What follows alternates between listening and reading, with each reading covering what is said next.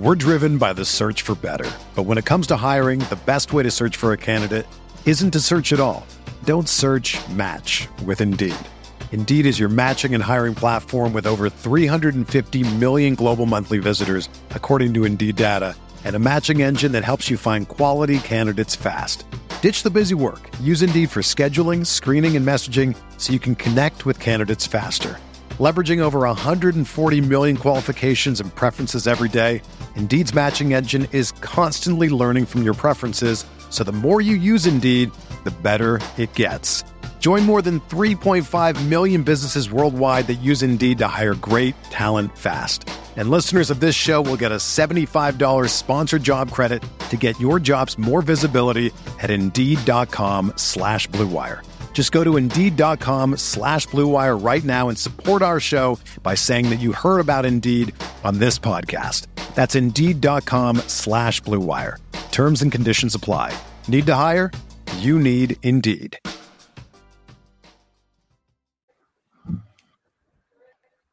And I don't think anything. What the hell? There we go. It's live. We're live. We're live, Robert. We're live. We're live. Finally, we got it to work. Big day. Big day. We figured it out. All these tech issues are still going to exist, but whatever, man. We're living the life. We're living the dream. It is the Field of 68 Best Bets podcast and Best Bets live stream. My name is Rob Dauscher. The gentleman that you see there with me is the one and only Jeff Goodman, and we have quite a bit to talk about today. Yesterday was a pretty wild day in college basketball. Duke got a huge win. Villanova knocked off UConn. Illinois ended the myth of Minnesota being unbeatable at home. We had two showdowns in the Big 12. We had USC losing their stranglehold on first place in the Pac-12. Kentucky went in and beat up Tennessee in Knoxville. Louisville lost by roughly $8 million at North Carolina. The Blue Bloods, apparently they're back, Jeffrey. But before we talk about anything from Saturday, I think we need to lead off today's show diving into Michigan, Ohio State, a top 5 battle, a battle between the two best teams in the Big Ten, a battle between two potential number 1 seeds, and probably, for my money, the best game that we're going to get in college basketball during the 2021 calendar year, during the regular season. What are we going to get better than this today in the regular season? Michigan, Ohio State, top of the Big Ten, two top 5 teams. What are we going to get that's better than this in the regular season? We're not going to get anything. I don't know. Do Gonzaga and San Diego play again? Yeah, they do. They'll probably play again. That was a part. That was a great one. So we are sponsored by our friends over at Bet Rivers, and right now at Bet Rivers, this game is a pick'em. The total is 145. Jeffrey, how you feeling right now, man? How you feeling about Michigan, Ohio State? I don't. Listen. I think Michigan's the more talented. Ding. We know that. Well, the ding. You're at fault for the ding today because you completely threw me off with your inability to get this live stream going. Hey, don't blame the tech issues, okay? I do what I can. Here's what I would say is Michigan has the better roster overall. I would say that both teams are on fire. I mean, Ohio State's won 7 in a row. Michigan came back from the pause, has won a couple in a row. It started with Ohio State being favored, the line, by about a point and a half, and now it's tilted to where pick them, and you're seeing in some places Michigan's favored. I would tend to take Michigan in this, but I don't feel great about it. I feel like this one could go either way. Again, you just don't know how Michigan, if this is going to start to catch up with them a little bit. They haven't played the toughest schedule this year, Rob. They have not played the toughest schedule this year. Not to say that Ohio State is, again, super talented at a different level, but they're just so connected. They've got a really good player in E.J. Liddell. We've talked about him plenty. They make every damn free throw. That's the other part with this team. Like if it's down to the end, those two guards are going to make every single free throw. So that'll help them. But I don't know. I feel like Michigan wins this one, but I don't have a ton of confidence in it. Do you? I think that this matchup is going to come down to what happens with Hunter Dickinson, what happens in the paint, what happens at the 5 spot, because the way that Ohio State wants to play is essentially what modern basketball is, right? They pull you away from the basket. Each of Liddell's out there making jump shots. Even Kyle Young to a point steps out and can shoot it pretty well from the perimeter. And Hunter Dickinson, we know, is not a guy that is all that adept at playing out there. Like, he wants to be kind of in the paint. He's a little bit of a throwback big man in that sense. So I think that's where this matchup is going to be won. Who can kind of win that battle? I do think that Ohio State does have, a little bit of enough size to be able to deal with Hunter Dickinson inside. And I think that they are more effective on the perimeter. Like what we saw with Wisconsin was that Nate Reavers and Micah Potter weren't able to effectively pull Hunter Dickinson away from the basket and take advantage of him on that end. E.J. Liddell should be able to do that. Kyle Young should be able to do that. Yeah. At the same time, Micah Potter is like 6'11" and 240. E.J. Liddell is what, like 6'7"? Kyle Young's like 6'8". So it's a little bit of a different match there. They also have the Zed Key coming in off the bench. I think will probably play an important role today. But again, he's another guy that he's not someone that's really going to space the floor. He's not going to take advantage of that. So I think, to me, that's where this game is won. Who wins that battle of the front court? Is it going to end up being Hunter Dickinson just overwhelming with his size? Is it going to be Ohio State pulling him away from the basket and taking advantage of him out there, like we saw with Kofi Cockburn in that game at Illinois? So I think that's where this matchup is going to end up being won. I will say, I think it's going to be one at the point guard spot. I do. I just think both teams, right? Like Mike Smith's done an unbelievable job for Michigan. To me, again, Ohio State doesn't have the greatest point guard situation. Is that fair to say? Like, it's solid. I mean, listen, Chris Holtmann won games without a point guard, period, for a couple games. Like, Justice Suing was initiating the offense for a while. So he's shown he can win games, but I think almost this one comes down to, like, Mike Smith. Does he play at the level he's been playing, or does he get exposed for being kind of an Ivy League transfer who may not be quite as good as what we think he is? I don't know. I mean, again, he's been great so far this year. He's been good in the defensive end. He's taking care of the basketball. He hasn't been shot hunting like you think a guy who comes in averaging 22 a game or whatever he did in the Ivy. I think you're right. Like, the bigs are going to play an impact here. Obviously, they're going to be important, but I think the point guard play is going to determine who wins this game. Yeah, I can see that. I would not be surprised if we saw some lineups where Eli Brooks was at the one, and then Shawnee Brown, Isaiah Livers, and Franz Wagner were kind of on the wings for Michigan, and I think that could cause some trouble for C.J. Walker. Eli Brooks has been like a really effective kind of on-ball pest so far this season. Again, I still just think it's going to be the front court matchup. And there's one other thing that I think is interesting to point out here is that Ohio State is one of the most efficient offenses in the country. Like, I don't think they get enough credit for how good they've been on that end of the floor, right? It's basically Gonzaga and Iowa are better than them. And then we get to Ohio State. And a lot of that has to do with how well they can shoot it. They're shooting 36% from three on the season.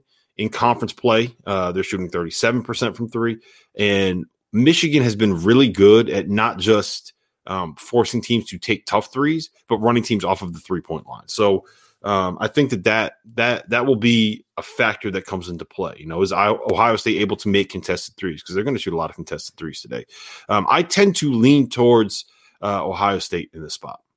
I do think that they're going to find a way to get it done. I tend to trust teams that can pull people away from the basket, right? Like, what you want in 2020 and 2021 in modern basketball is guys that are all versatile, right? All kind of the same size, that can all be interchangeable, that can switch, that can take you out of what you want to do offensively, that also happen to be able to make threes and make plays off the bounce. So I think that Ohio State can do that a little bit better than Michigan can. But again, like, we're talking about a team that has Shawnee Brown, Isaiah Livers, and Franz Wagner. So I'm very, very interested to see like what kind of adjustments Chris Holtmann will make here.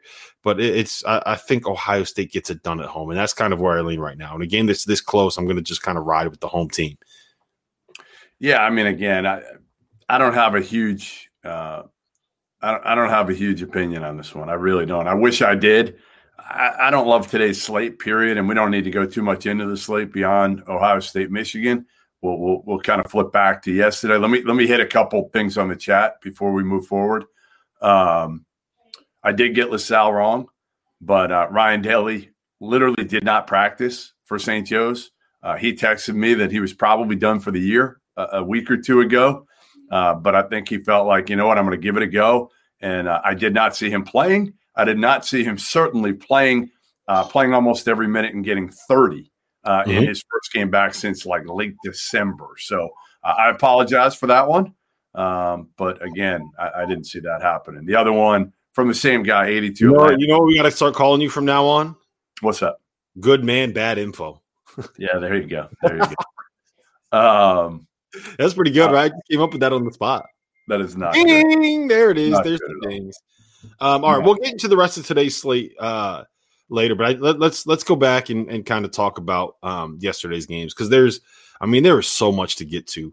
What was the biggest takeaway for you? Because I think mine was that the Blue Bloods are back, Goodman. I don't know if you noticed, but they're back. No, that's back. Yeah, they're back. I mean, they're fully back at this point. I mean, Kentucky is back, and honestly, I kind of like this at this point. I kind of like that we've got Kentucky, some intrigue into Kentucky going into the SEC tournament. You know, they're not. Unfortunately, they don't get Texas A&M. I think Buzz Williams has just shut down the season in College Station. Like, I feel like they haven't played in like 3 months, and nobody's noticed. Seriously, nobody knows that they haven't played in 3 months. So they're not playing Tuesday against Kentucky. But ultimately, I do. I think it'll be fun. SEC tournament.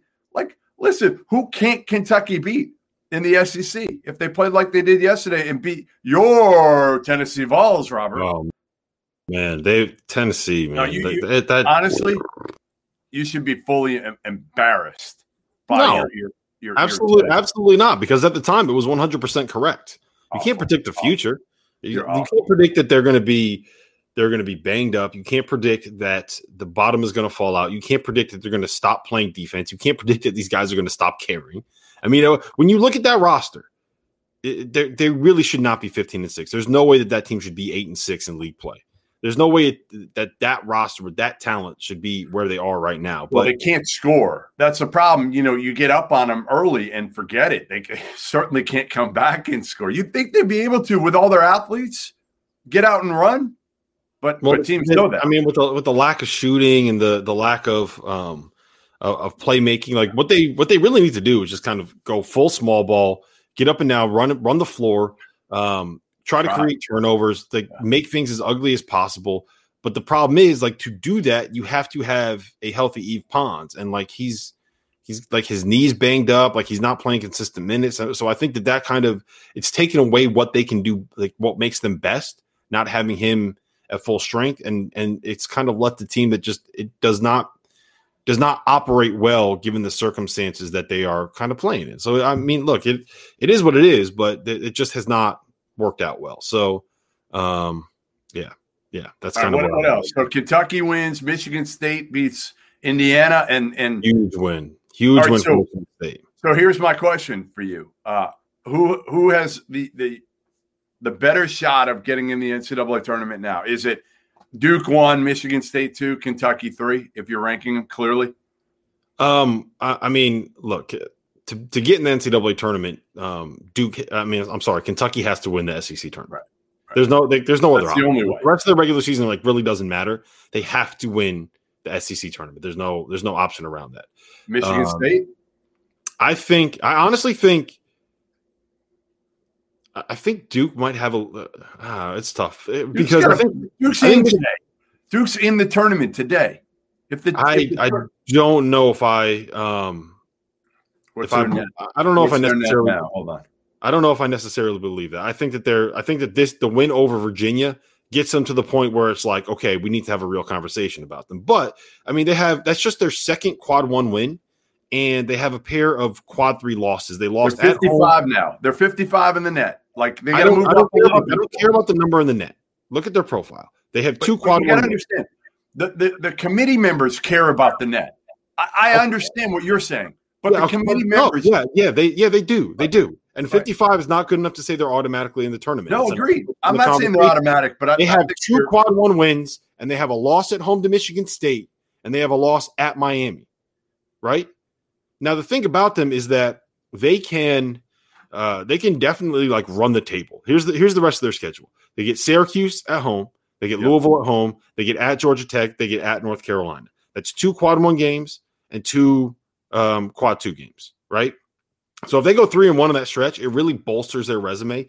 But this was the first time they beat a team that ranked in the top 40 of the net. Like, it's only their second win against teams in the top 60 of the net. Like, they have a long way to go. And the thing about Michigan State is, like, they're 90th in the net. Well, they were before that win at Indiana. I don't have it up in front of me what they are right now.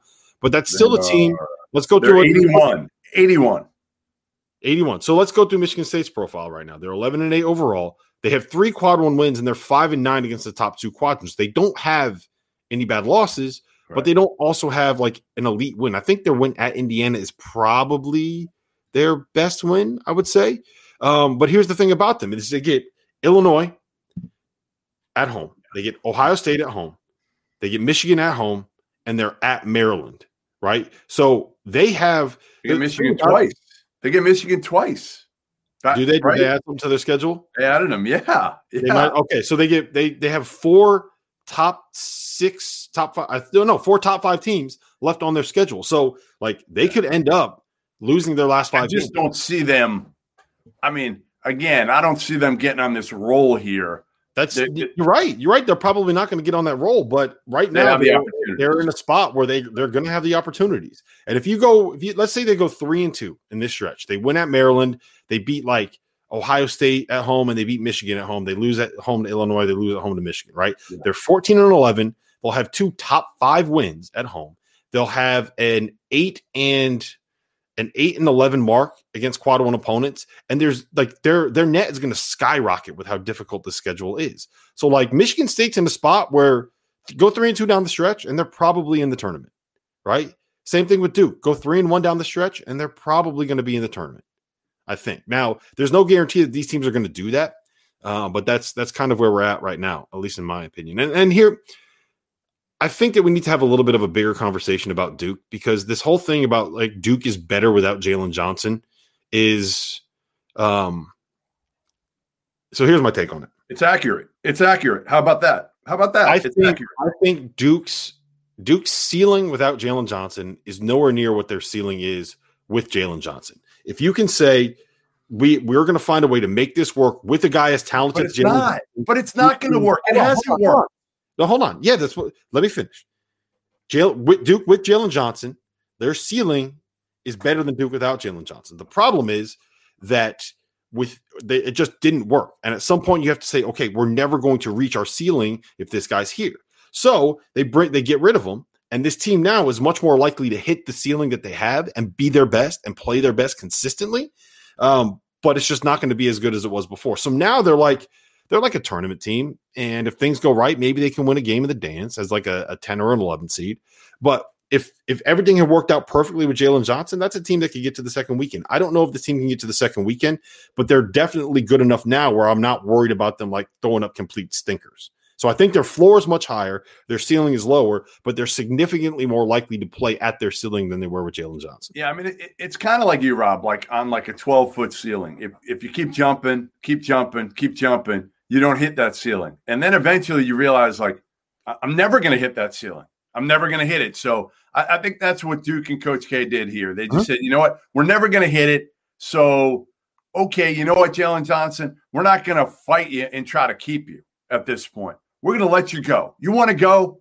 Go. And we've got everybody bought in. And that's the difference. Listen, I've talked to a couple sources, not coaches, within that Duke program. And they both told me the same thing. This team, again, always felt like Jalen Johnson was never completely invested, completely bought in, that he was 1 foot in, 1 foot out. He wanted to get to the NBA. So now they feel like at least, hey, you know what? If we're going to go down, we're going to go down with all of us fighting together, right, for the same deal. We're going to try to get in the tournament. And, yes, their ceiling once they get to the tournament isn't as high if somehow Jalen Johnson, had fought through this all and bought in. But at this point, was he really going to buy in? Like, no, he did. So this was the right move for Duke. Again, the right move for Jalen Johnson. And just to clarify something, when I did mention his camp, I was referring to the fact that that his family is talking to agents throughout this whole process. Anybody who's naive enough to think that Jalen Johnson's family is not talking to agents before making a decision like this is absolutely naive. It happens all the time. And it happened in this case. Trust me. I'm not saying they fully listened to exactly what the agent was saying, but guaranteed they're trying to get their temperature, feel the temperature of the agent of, hey, if we do this now, what are NBA people saying? And they should be. They should be, because it's smart. Like, you have to. He is, in 6 months, he's going to be a multi-millionaire. He's going to get a deal that is worth like 8 figures, guaranteed money, right? That's what's going to happen to him, like in 6 months, as soon as he gets drafted.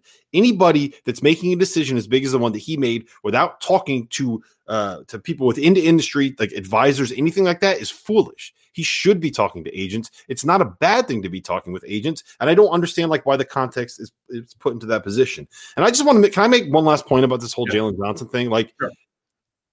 in this era that we're in terms of like talking heads and media culture and social media and all that kind of stuff, right? It feels like every situation like this has to have a bad guy. You either have to say Duke was wrong for the way that they treated Jalen Johnson, or Jalen Johnson was wrong for quitting the team, or whatever it is. I don't think that there was a bad guy in this spot. And you've made this point over and over again, Jeff. This was the best option for Duke because Jalen Johnson wasn't fully bought in.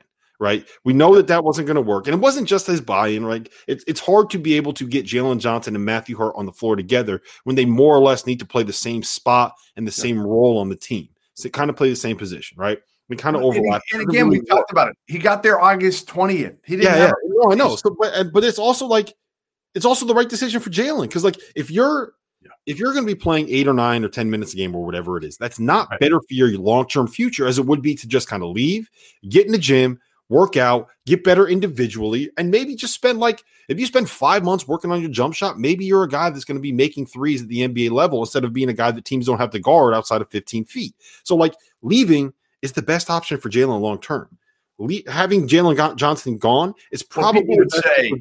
So there's nobody wrong in this scenario. The naysayers are saying, well, he should fight it out. And yeah, but the more he fights it out and doesn't get on the court, if he leaves after this year, which obviously he was kind of dead set on doing anyway, it's only going to push him to potentially where he's not going to be a first-round pick. So Jalen Johnson looked out for himself in this case.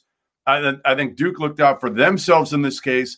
And again, I think both are going to win because I think Duke is going to get to the tournament where they might not have done it with Jalen Johnson. Jalen Johnson's still going to be a first rounder. And to be honest, Rob, Jalen Johnson needs to go somewhere where there's no pressure on him because it's going to take time for him to be an impact guy in the NBA. He's got to work in his shot. He's got to work on his defense. He's got to work on bringing it every single day.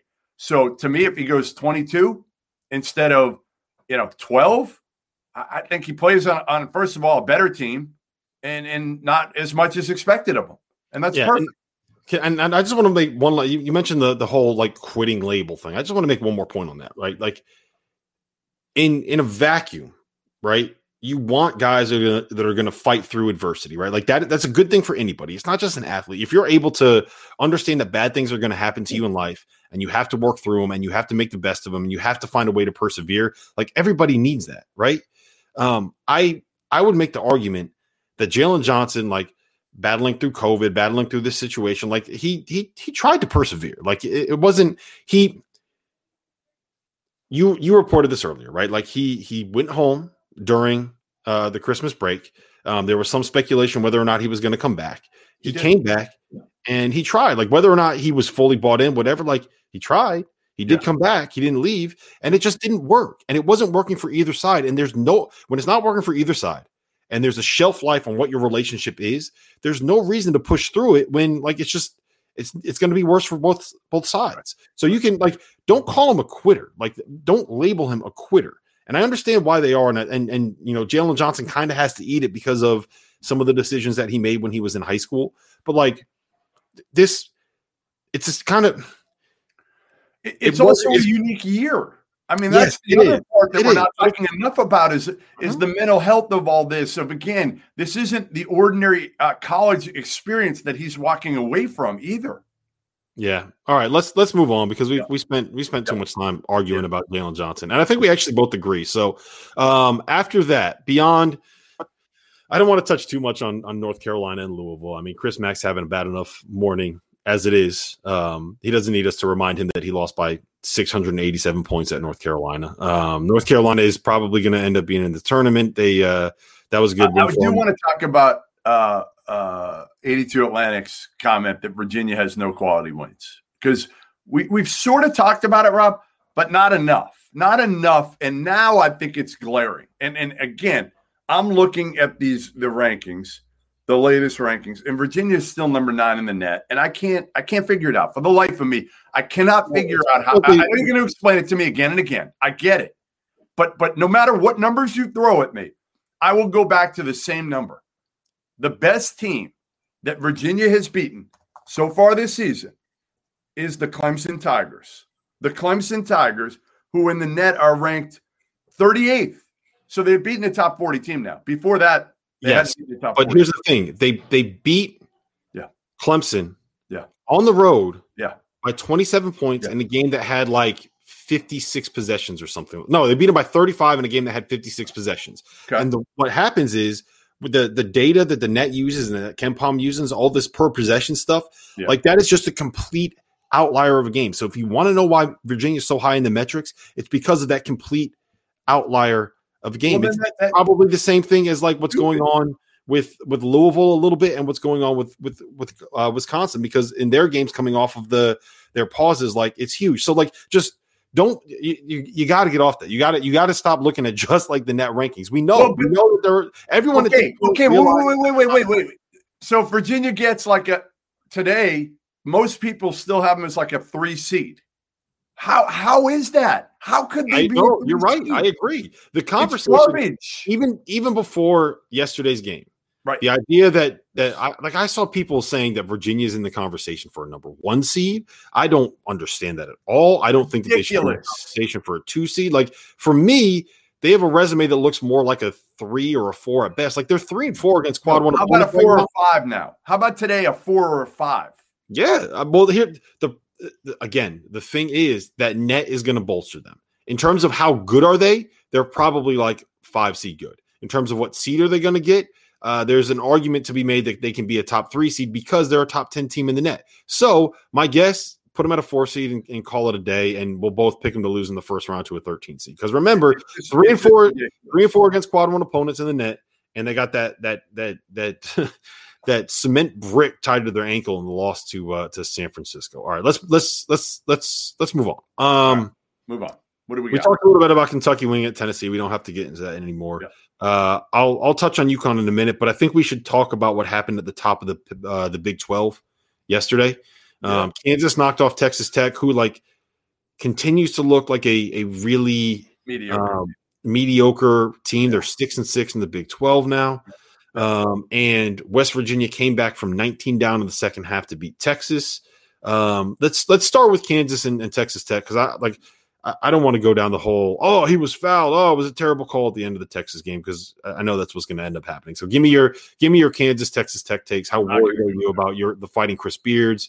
How confident are you in the Fighting Bill Selfs? Like it feels like this is it was a little bit of a momentum changer for both teams.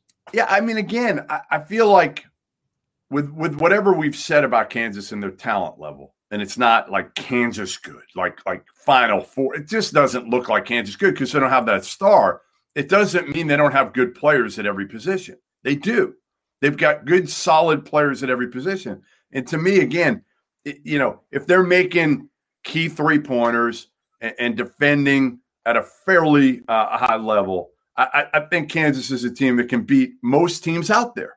They can. That's not to say they're going to be able to get to the Final Four. They're going to need some help in order to do so, but they can guard. We know that. And Texas Tech, We talked about it yesterday. If you can find a way to keep Mac McClung from going off, Terrence Shannon was terrible. Like, you have no idea what you're going to get out of Terrence Shannon if you're Chris Beard. And that's the problem. That's the problem for me in this Texas Tech team, right? He needed to be like Robin to Mac McClung being Batman. Like, he needed to be able to get you 15 every single night. And if you're Chris Beard, like the Kyler Edwardses, the Kevin McCullers, they're solid players. Terrence Shannon needed to be that guy. Like, NBA guys on the right night really like Terrence Shannon. But ultimately, you can't really trust him night in and night out. And I think Kansas, the one thing you can do now, I think you can trust Kansas's players for what they are for the most part, right? Like, David McCormick's been better. He's not great. Yeah, he has. I mean, look, he's been better. He's not missing all those bunnies like he was early on in the year. His confidence is back up.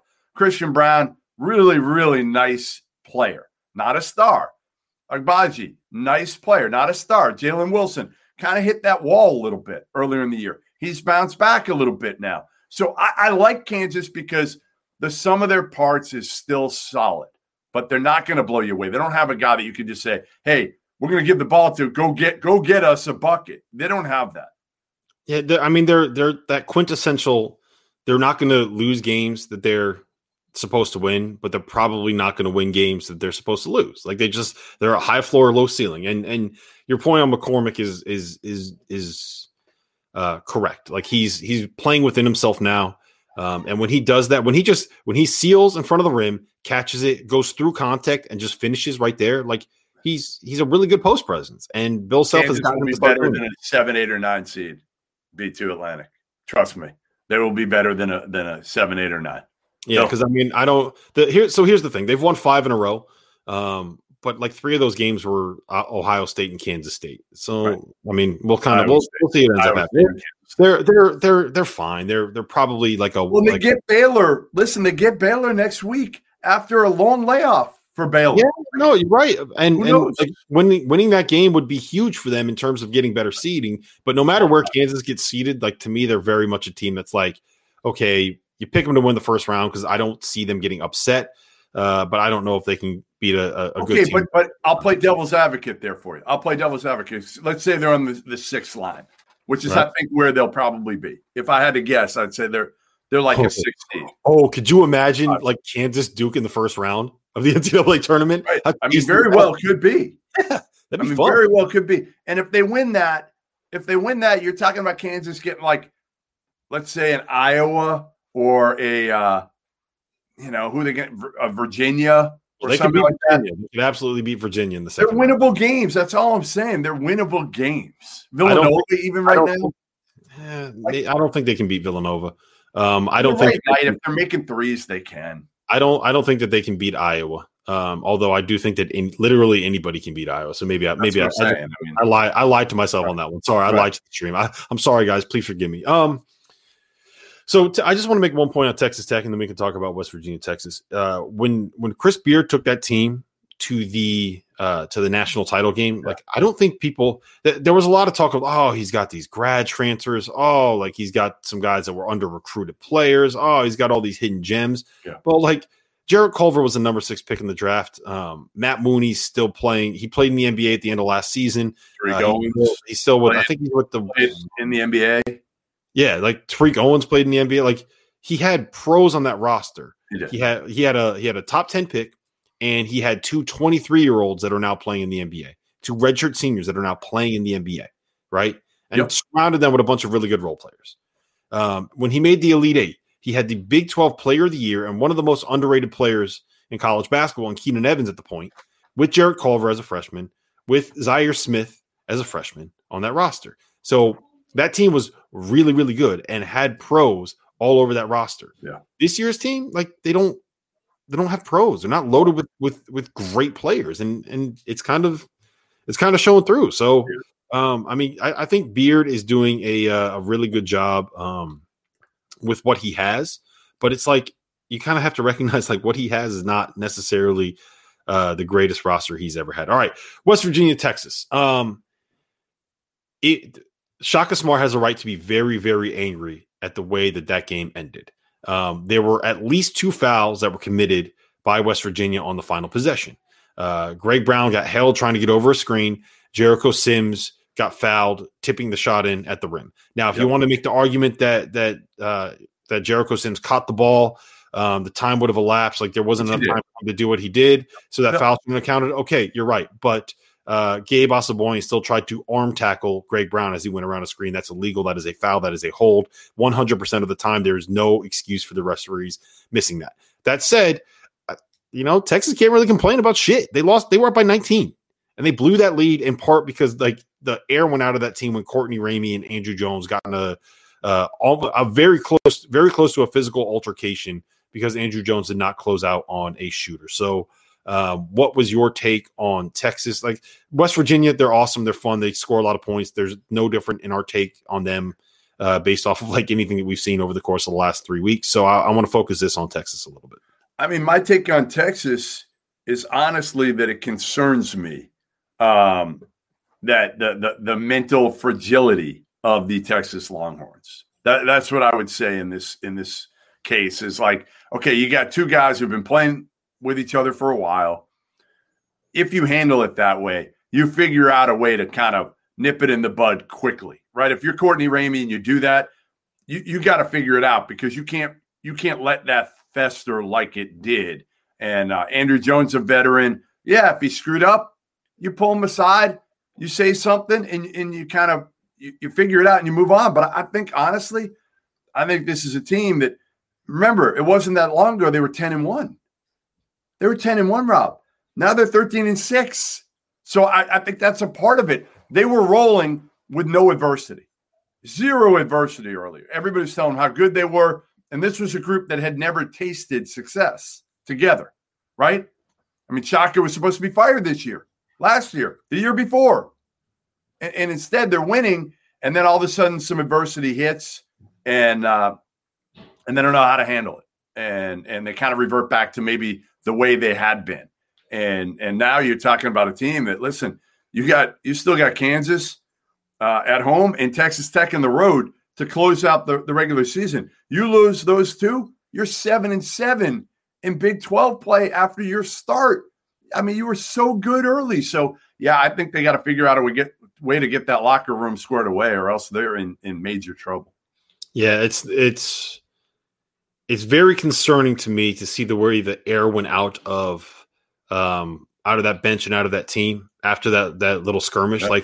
Skirmish, like arguments like that it's not that rare in a locker room, right? Like these are competitive guys with adrenaline flowing. Like there's going to be times that you disagree. There's going to be times that you go at each other's head. There's going to be times that you end up, even there's going to be fights in practice. Like that's not that uncommon in a team setting. It is uncommon to see it come to what it came to on a sideline, and seeing the way that everyone reacted kind of makes me think like this is not the first time we've seen something like that happen.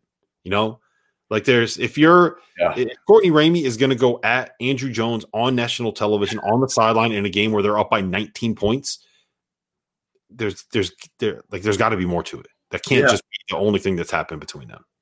Yeah, and I got to say, like, if West Virginia just stops, giving people these 19, 21-point leads, man, they'd be a lot better. They'd be a lot better. Like they start doing that in the tournament, they're in trouble. I love them and all, but like you don't want to be getting used to doing that and saying, hey, we can come back. We can turn it on when we want. They're a fun team to watch, though. They are a fun. Oh, they're so much. They don't play any defense and they chuck a bunch of threes. Like, right. What's better than that? And they're coached by Bob Huggins. Yeah, what's better than that? They're all. What the hell? That is 2021. Like that's the pandemic. That sums it up. Like what the hell is going on? We've got Bob Huggins coaching a team that just doesn't care about defense and just jacks up threes, and he's okay with it. It's crazy. Yeah. He's loving it. He's having fun. He's watching the team that's entertaining. Last thing I do want to say, and you're going to push back on me on this because I know that you don't like numbers, but yeah, I love numbers. I saw some people criticizing. I love numbers now. I saw some people criticizing Sean McNeil for the foul that he committed with 10 seconds left. Yeah. Do you know what I'm talking about? Yeah. analytically speaking, like that was probably the right play there is probably to commit that foul. Yep. And the reason why is that West Virginia is they're up by 2, right? If you foul Matt Coleman there, it's the 1-on-1, right? It means that he's an 80-something% free throw shooter. It means there's a 60% chance that he's going to end up making both of those free throws, more or less. Like a 65% chance. Really? He's going to end up making both the free throws. 80% times 80% is like 64, whatever it is. So that means that, especially because it's the 1-on-1, that's significant. It lowers the percentage chance that he could end up making one and missing one. Either way, it ensures that you are going to get the last shot. It ensures that you are not going to fall behind after that game or after that possession, and it ensures that you it basically takes away any opportunity for you to lose on that possession, and guarantees that even if he does tie the game, you will still have a chance to win at the other end. So it's like, analytically speaking, you would prefer it not to be a guy that shoots 80-something% from the free throw line, and it's better if you are not the underdog on the road and you're the home team playing as a favorite. But still, at the end of the day, like that is, I don't think people realize that committing that foul, and I'm positive that this did not go through Bob Huggins' head or Sean McNeil's head, but I don't know if people realize that was actually, like, mathematically speaking, it's the same thing as like in football when you're down by 14 and you score a touchdown and you go for 2 to try to cut the lead to 6. Mathematically speaking, that is the analytically correct play, even if it doesn't really compute for people. So it's the same situation here. I just wanted to point that out. Last thing, I guess, maybe we can talk a little bit about pointing that out. That was riveting. Thank you. Yeah, no, it's fascinating to me. I know that people like you that don't understand numbers can feel different. Villanova, UConn, you got any takes on that? Syracuse had a huge comeback. You got any takes on that? No, I think we're about 50 minutes in. Well, maybe less because you screwed up the stream the first couple times. So no, we're 40 minutes in. There's a timer on the box. So I don't see the timer. I don't have a timer. You have the timer. Yeah. I mean, USC. I would say we got to get to our picks for today. If you have any others, let's probably. I'm just gonna. I'm so fired up for this Michigan-Ohio State game. I think I'm going to bet on Ohio State and kind of go from there and see what happens. I'm going to take Loyola Maryland again. They beat Lehigh. They beat the crap out of Lehigh yesterday. They're given 11. I just think they're the superior team, and they're starting to get their legs to them. And then how can I not go with my boy Evans Desir? Like, seriously, how can I not go with him? He had a big game yesterday. I think he had like 10 points and like 4 boards. They play NC A&T again. Will Jones, coach of NC A&T. You might want to double Evans Desir. I mean, honestly, you might want to even throw like a box and one around Evans Desir. So if you're listening, Will Jones, come up with something, because honestly, just you can't stop Evans Desir. Just hope to contain him. That's all. The only other one that I'll mention is I do think that that Penn State is interesting against Iowa. We know Iowa struggles against teams that can kind of put the ball on the floor and penetrate and get to the rim, and Penn State has a bunch of guys that can do things like that. They play a little bit smaller. Luka Garza is going to eat.